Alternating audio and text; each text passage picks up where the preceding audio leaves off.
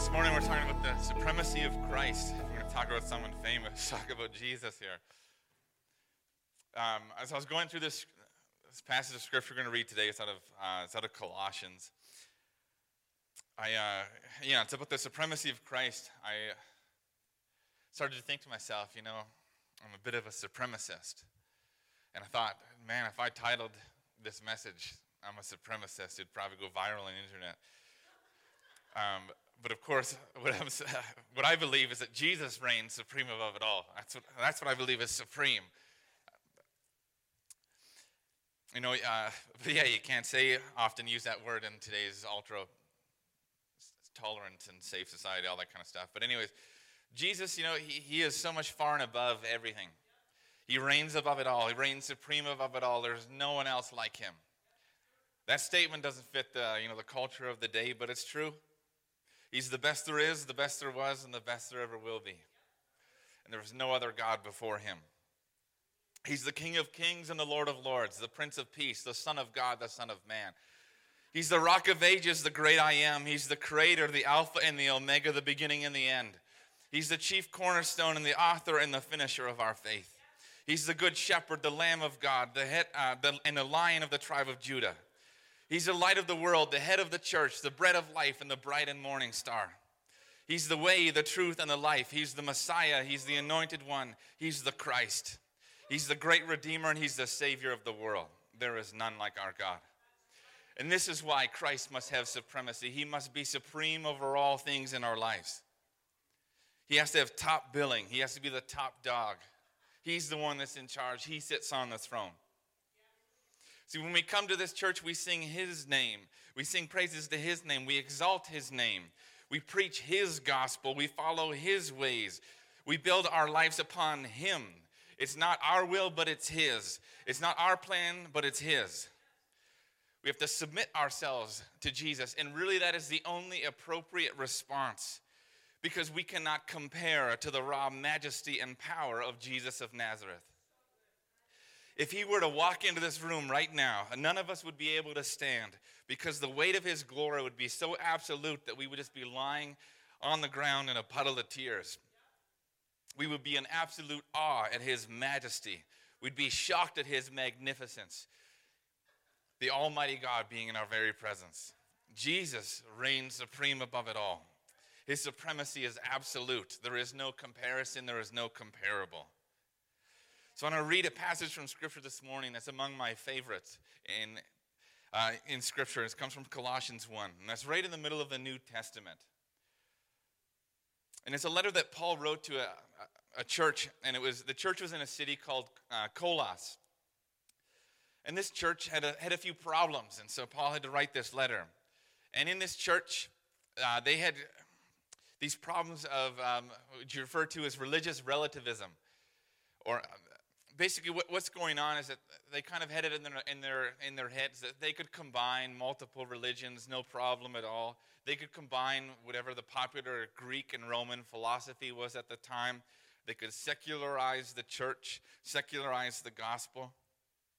You could believe more than one truth. You could live your truth, combine multiple religions, whatever. Worship other gods, no big deal.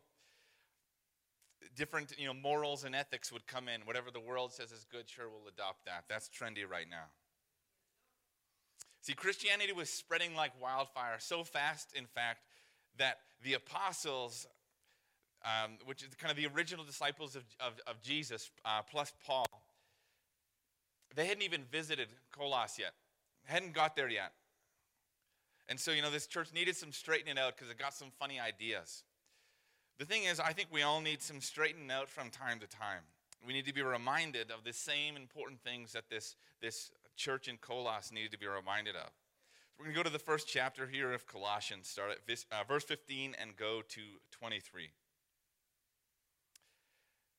And this one comes with a title, which I think is pretty awesome. It says, Christ is supreme. Starting at verse 15. Christ is the visible image of the invisible God. He existed before anything was created and is supreme over all creation. For through him God created everything in the heavenly realms and on earth. He made the things we can see and the things we can't see, such as thrones, kingdoms, rulers, and authorities in the unseen world. Everything was created through him and for him. He existed before anything else, and he holds all creation together. Christ is also the head of the church, which is his body. He is the beginning, supreme over all who rise from the dead. So he is first in everything. For God in all his fullness was pleased to live in Christ, and through him God reconciled everything to himself. He made peace with everything in heaven and on earth by means of Christ's blood on the cross. This includes you who were once far away from God. You were his enemies, separated from him by your evil thoughts and actions. Yet now he has reconciled you to himself through the death of Christ in his physical body. As a result, he has brought you into his own presence, and you are holy and blameless as you stand before him without a single fault. But you must continue to believe this truth and stand firmly in it. Don't drift away from the assurance you received when you heard the good news. Lord, thank you for your word. Thank you that it's inspiring us even thousands of years into the future here. God, your Bible is amazing. It stands the test of time, and it is such a great tool for teaching and learning and inspiring us. So God, I pray that would happen this morning, that this word today would find a root deep inside our hearts, and that we would all remember that you are supreme, and we need to keep you supreme. In your name we pray, amen. So this morning I wanted to remind you, first and foremost, of the supremacy of Christ, but then also show you why you want to keep him in that rightful position. So my first point here, this is always a good thing to remember. There is only one God, and you are not him. Let me tell you something. There's someone that's trying to continually usurp Jesus from his throne, and that someone is you, and that someone is me. That someone is all of us. See, as great and as wonderful and as majestic as Jesus is, we continually try to put ourselves on the throne. We like to put our butts where they don't belong. We like to sit on a seat that's fit for the King of Kings and the Lord of Lords. The end of the selection of scripture I just read, it said, in verse 23, that we have to continue to believe this and stand firmly in it. Or otherwise, we're going to drift. We're going to drift away.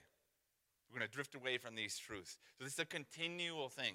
We have to continually remember that Jesus is supreme. We have to continually remember that Jesus needs to be in that top position. Sometimes we will unintentionally take a seat where we don't belong. We will kind of forget of who Jesus really is. Maybe we're just facing a lot of stress, and we kind of get duped into walking around like we've got the weight of the world on our shoulders, that everything's riding on us. Or as ministers, sometimes you think, the weight of the church is on your shoulders, or the success or failure of the church is on your shoulders. You forget, Jesus says, no, I will build my church. It's very easy to do that, to forget that Jesus still sits on the throne, to forget that he's supreme above everything. But what's far more grievous is obviously when people just do that intentionally. Now, obviously there's people out there that don't have Jesus on the throne, that don't at all worship him as God. But then there's also kind of a middle ground where we like to kind of pick and choose which Jesus we want and what he's going to be supreme over and what he's not going to be supreme over. That's also very normal. That's very common. We often struggle allowing Jesus to be supreme over everything. There's little areas that we don't like him being the boss of or in charge of. Very, very common. And so it's a continual process that we have to keep going back and saying, Jesus, you have to reign above it all. You have to be in charge of everything. You're supreme above it all. I need you to be on the throne of my life. See, the devil's original trick is to get us to think that we're something, that we are, we're so wise that we are wiser than God. This very quick thing, he just wants to get that throne usurped. And society today is in a really big drift away from God. It's continuing to move further and further from the morality that's taught in the Bible, the ethics that's taught in the Bible, what Jesus says is right and wrong. And so today you're going to be continually pressured to slice and dice the Bible, water things down, and even devise this morality that's not even taught in the Bible. But what people don't realize when you're falling into this trap, when you begin to follow your own version of right and wrong, when you begin to pick and choose and figure out, what's good biblically, what's not, what's going on here is you've actually usurped Jesus. You've sat on the throne instead of him. You've declared yourself more supreme than he is. You could be what's called a self-supremacist, or people often refer to that as a narcissist today. Very, very common, very, very common. The thing is, this is very, very profane. This is very, very blasphemous. But people don't often realize what they've done. Regardless of what happens here, whether it's a small thing that we do or a big thing that we do, whenever Jesus is not in the right place, whenever we aren't honoring him as supreme, it causes chaos in our life. And it kind of comes down to the fact that we're not respecting the very first commandment. You shall have no other gods before me. You might not think you're acting like God when you're chopping up the Bible or going against what Jesus says, but you are. If you're not treating God as supreme in his power, his wisdom, his goodness, then you're not treating him as God. So he's either Lord of all or he's not Lord at all.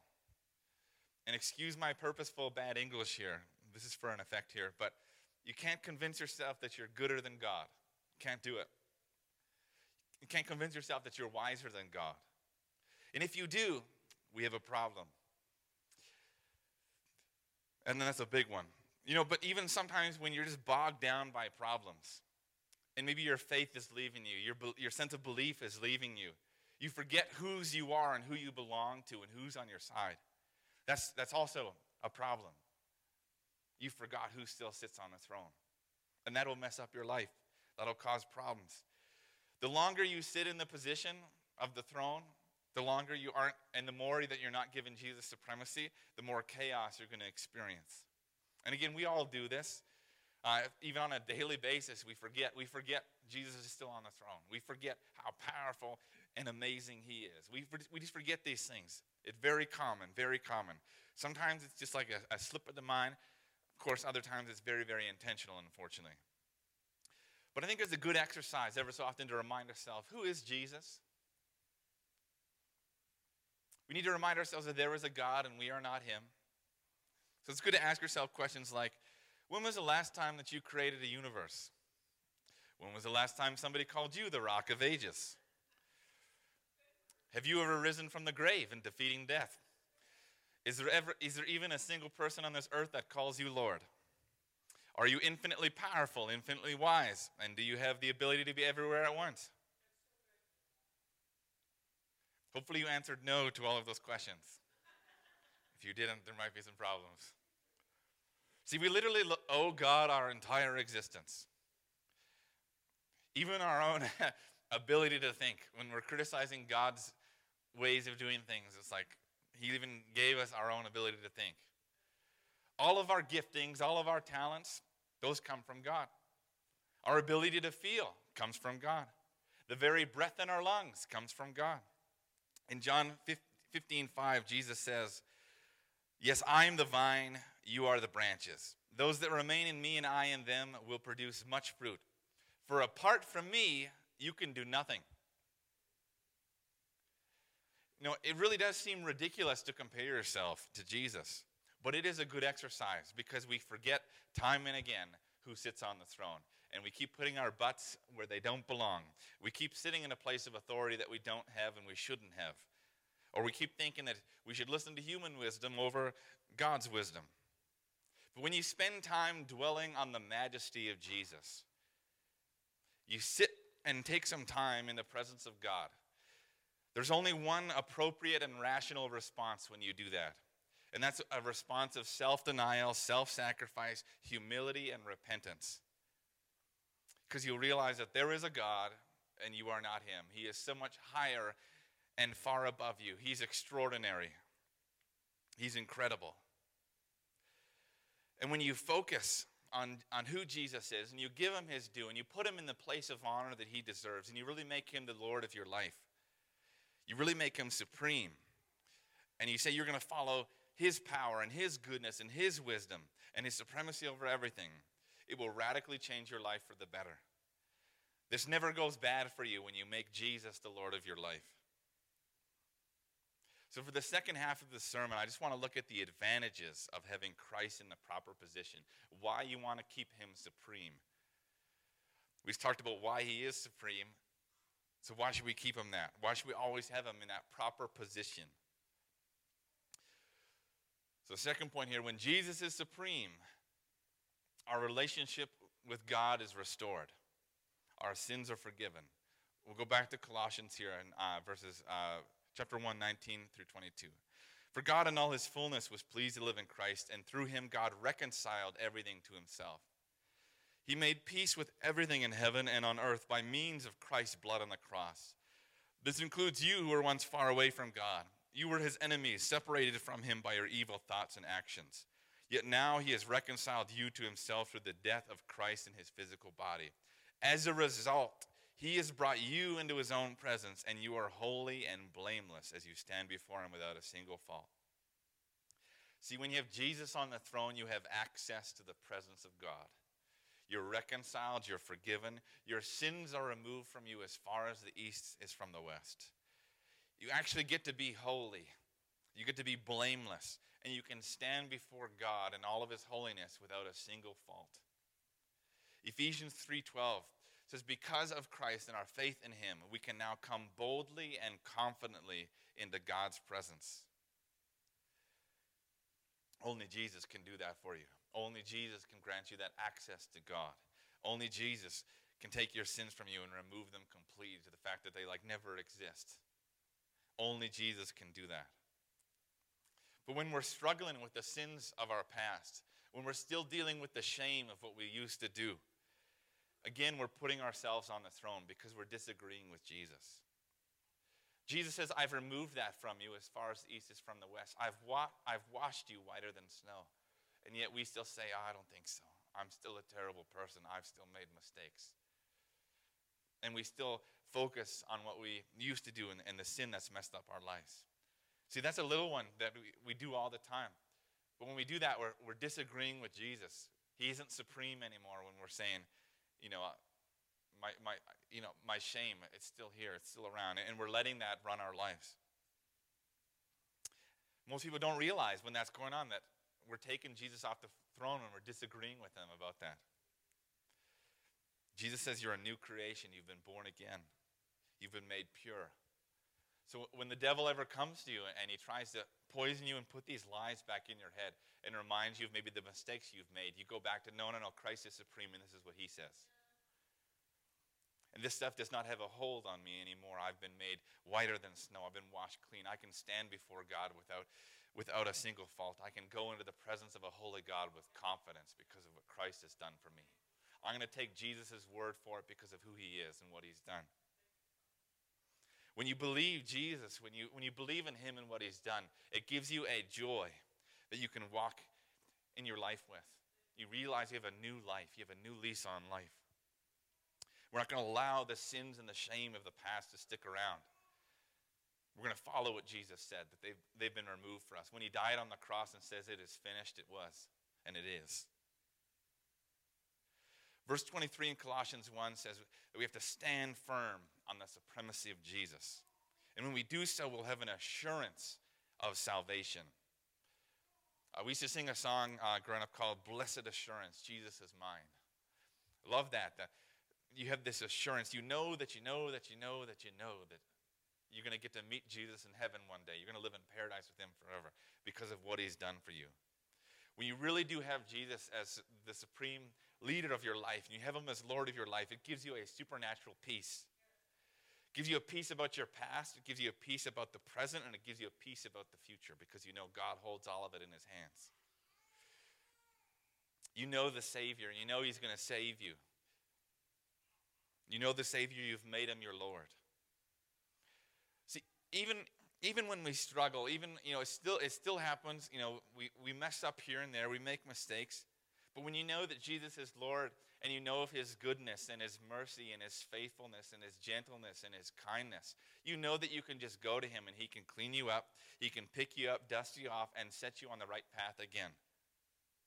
That's who Jesus is. When he's supreme and you know who he is and he's Lord of your life, you know he can do that for you. There's no fear in going to him because we know who he is. Also, when we have Jesus in the supreme place, it helps us avoid falling into temptation in the first place. See, when you have Christ in this position of supremacy, it gives you a standard to measure all things against. See, if it disagrees with Jesus, if it disagrees with the morality and the ethics and the righteousness that he taught in the Bible, then you know it's not right. no matter what the world says, no matter how they can spin it. You just know it's not right. If it disagrees with Jesus, it's not the truth because he is the truth. He's the personification of truth. So when the world is tempting you to do something that disagrees with Jesus, you know it's not right. Don't do it. Don't say something's good when Jesus says it's evil. Again, as I said before with bad English, you're not gooder than God. Remember that. Don't fall into that trap. Proverbs 9:10 famously says that the fear of the Lord is the beginning of wisdom. The beginning of wisdom. Meaning you can't even begin to be wise unless you're putting God in his rightful position. To fear the Lord means to give him the respect and the honor that is due his name. To put him in that rightful position. To make him supreme.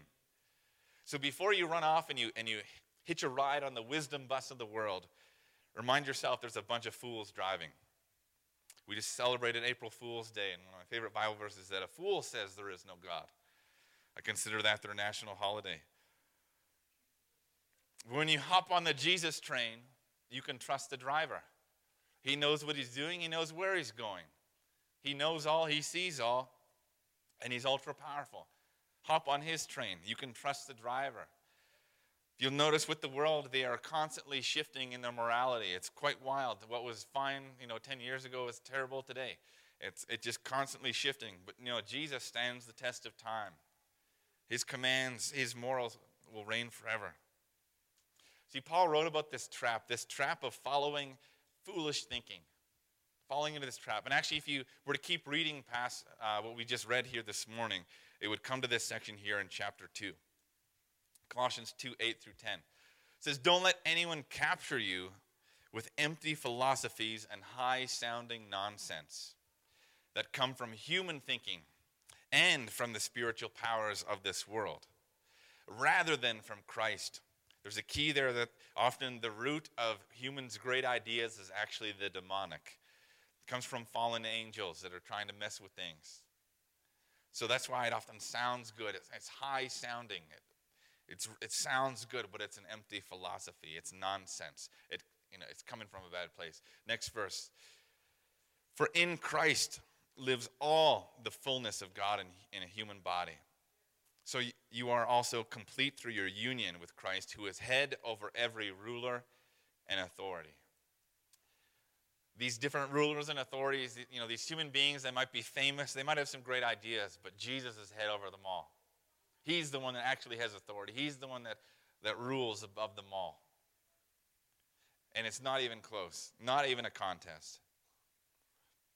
Another advantage of having Jesus as your Lord, of having him supreme over all things, is that you know your worth. You know your worth because you know who God is and you know that what he says is true. It gives you an extraordinary sense of self-worth because you know that God in all of his majesty died for you. He laid down his life for you. That's how amazing he thought you were. That's how worthy he thought you were, that he himself would give his life for you. That's an extraordinary worth. Nothing the world could ever offer you in terms of worth could ever at all compare to that the King of all creation would die for you in your place. Also, when Jesus is supreme, you take on an extraordinary purpose. That purpose is the same purpose Jesus has, to save the world. Again, that's a purpose that the world is not going to give you. Not to the same degree. Jesus is basically asking you to come be like a superhero with him. That ain't happening in the real world. You also see this extraordinary value in all the human beings around you, too. You know their worth, too. And that gives you an impetus to go about that purpose, to save the world, to preach the gospel, to set people free, to introduce them to the one that needs to reign supreme over their life. Furthermore, when Jesus is supreme over your life and you've made him your Lord, you get to be a part of a family, an eternal family, the church. And Jesus is head of the church. And this gives you this, it really helps you in developing that God-given identity. And it also gives you a sense of security as well. Because you know that these people are going to be your friends for all of eternity. They're going to be with you forever. And as long as you're with the church, you also know that whatever the world throws at you, that you're going to be able to conquer it. Because Jesus said that even the gates of hell aren't going to be able to triumph over the church. The church is going to stand the test of time. Why? Because Jesus is the head of the church and he never loses. Jesus in all of his supremacy and majesty and power is the head of the church. He's going to build the church. Very easy to become disillusioned with the church, but you forget who's in charge of the church. You forget who's supreme over the church. You forget who's going to clean up his church and make sure that it's walking the right path. He's done it time and time again. Jesus is supreme over the church. And if you hang out in the church, you get to be a part of the winning team. Speaking about winning, when Christ is supreme in your life, when you've really made him your Lord, you begin to realize that you have an incredible and an awe-inspiring power that is backing you up in every situation. You realize, I often refer to it as the spiritual gift of winning. That regardless of what situation you face, that God can make you win. He can use it for his glory. He can radically turn it around. When it comes to this power, sometimes we forget the power that's inside of us. Romans 8:11 says, the Spirit of God who raised Jesus from the dead lives in you. The same power that conquered the grave, the same power that raised Jesus from the dead, that lives in you. The world can never hand you a power that is at all comparable to that.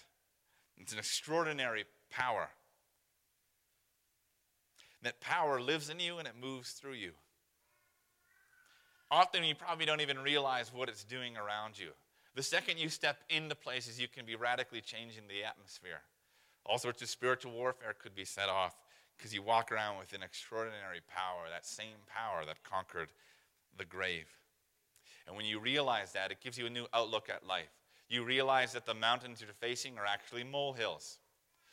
You realize they are nothing compared to the raw power of God that is moving through you and lives within you on a permanent basis. So whatever you're facing, remember who sits on the throne. Remember who's in charge. Remember who has the power that is far greater than anything the world could ever throw at you. In fact, when you're walking around with this power, you're basically overqualified to handle any situation. I often say with Jesus in us, we have the greatest pastor of all time, the most effective evangelist, the most powerful prophet, the most terrific teacher. All of that is just within you. Maybe you think of, gee, what can I do in that situation? That same power that conquered the grave is within you, there to help you in that situation. It's also worth remembering that Jesus is the king of the comebacks. He conquered death.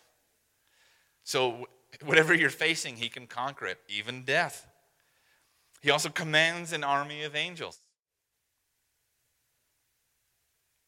Literally any situation, he can turn around. The Bible says this continually. He can turn our mourning into dancing, our sorrows into joy. He can make all things work together for the good of those that trust in him.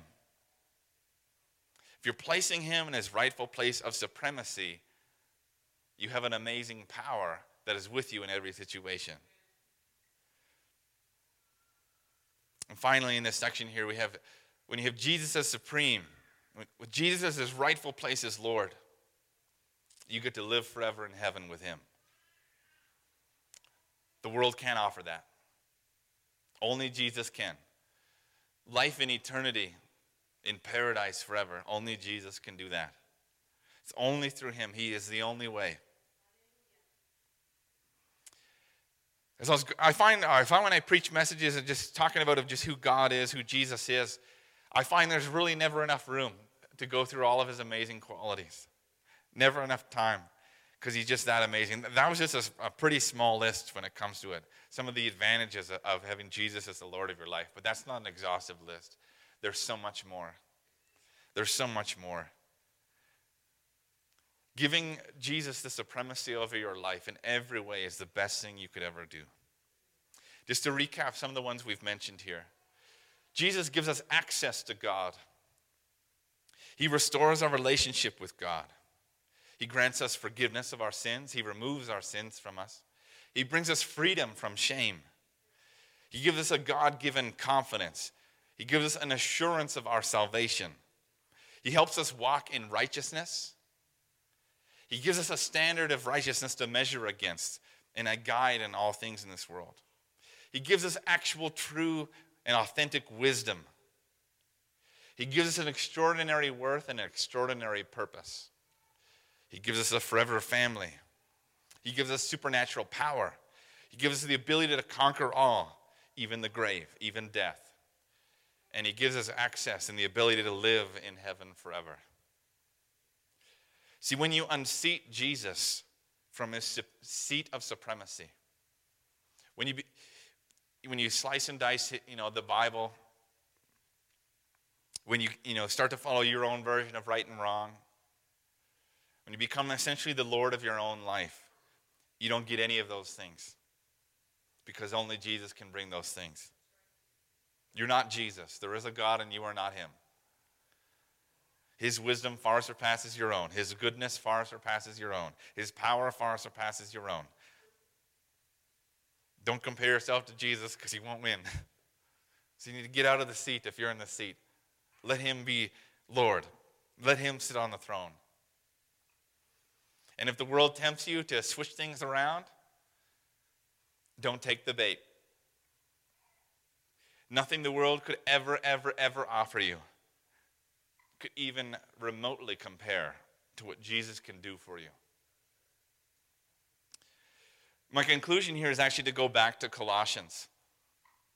And there's a beautiful prayer that's in Colossians as Paul is praying over the Colossian church, and he's saying this, of everything I'm about to say, this is what I want you to take from it.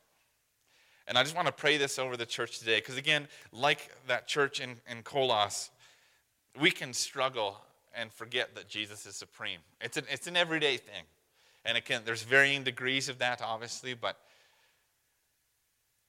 we need to be reminded of who Jesus is. So this will be from Colossians 9 through 14. We ask God to give you complete knowledge of his will and to give you spiritual wisdom and understanding.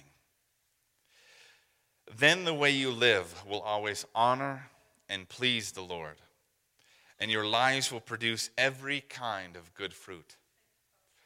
All the while, you will grow as you learn to know God better and better. We also pray that you will be strengthened with all his glorious power, so that you will have endurance and the patience that you need. May you be filled with joy, always thanking the Father. He has enabled you to share in the inheritance that belongs to his people who live in the light. For he has rescued us from the kingdom of darkness and transferred us into the kingdom of his dear Son, who purchased our freedom and forgave our sins. Lord, we thank you for your word, and I pray, God, that this is going to find a root within our heart here this morning. There are so many things that only Jesus can do. And the world is filled with so many counterfeits. It is constantly trying to dupe us into putting ourselves or something else into the seat of supremacy rather than the King of Kings and the Lord of Lords, the Rock of Ages, the great I am, Jesus Christ. We are so easily duped. And this has been Satan's trick since the beginning. And so, God, I pray for this church here that we're going to have a firm foundation. As Paul was talking about, we're going to have this blessed assurance of who Jesus is, and we can rely on him and rest on him. God, there's so many areas of our hearts that we have a hard time making you supreme over. There are questions we have, things that don't make sense to us. But God, that's by design, because we're not you. If we understood everything, we would be you. If we're not, so God, I pray people are going to be reminded, even when they're confused about things, if Jesus' ways seem a little strange, that's kind of by design. That's to help break us away from this need to fit in with the world. Because we were not called to fit in, we were called to stand out. We were called to be a city on a hill. our lives are supposed to exemplify the fruit of the Spirit. The fruit, the result of having that same Spirit that raised Christ from the dead within us. God, we want to be people filled with that fruit of the Spirit. We want to be people of that supernatural peace, knowing that God reigns supreme above it all. We want to have a supernatural joy because we know that our sins have been removed from us as far as the east is from the west. We want to be people of boldness because we know that our shame is long gone and it's not coming back. It's been removed. We want to be people of purpose, people of extraordinary purpose.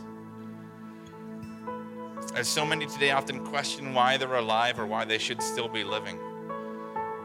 God, we want to march with this amazing purpose. So much so that it's attractive to the world. That they know that they want to live like that. They want to live with a purpose. God, I pray that we're going to walk around knowing our worth. The worth that comes from the fact that the King of creation died for us. And when we begin to feel low, I pray, God, that your presence would begin to show up, and that would be a reminder to us of what our worth is. And the fact that that presence shows up, that it would remind us that we are without fault, we are blameless. We are holy before a holy God because of what Christ has done for us. And so that shame or that fear would just melt away.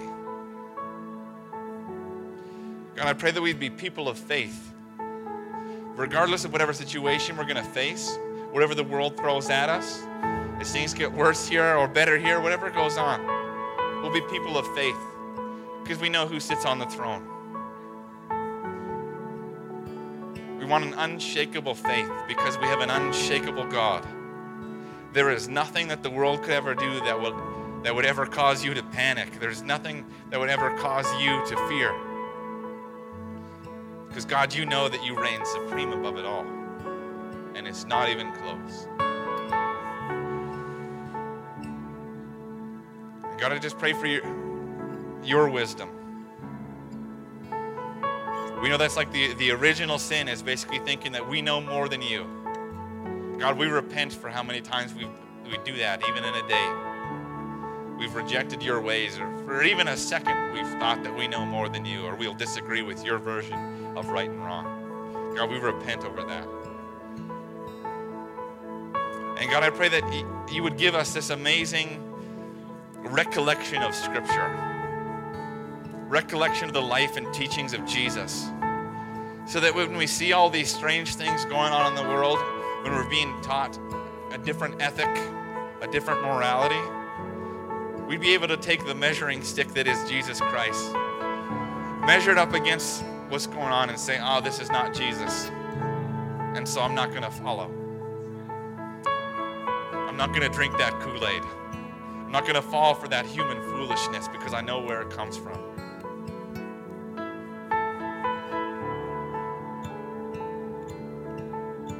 God, would you just encounter your church? In your name we pray.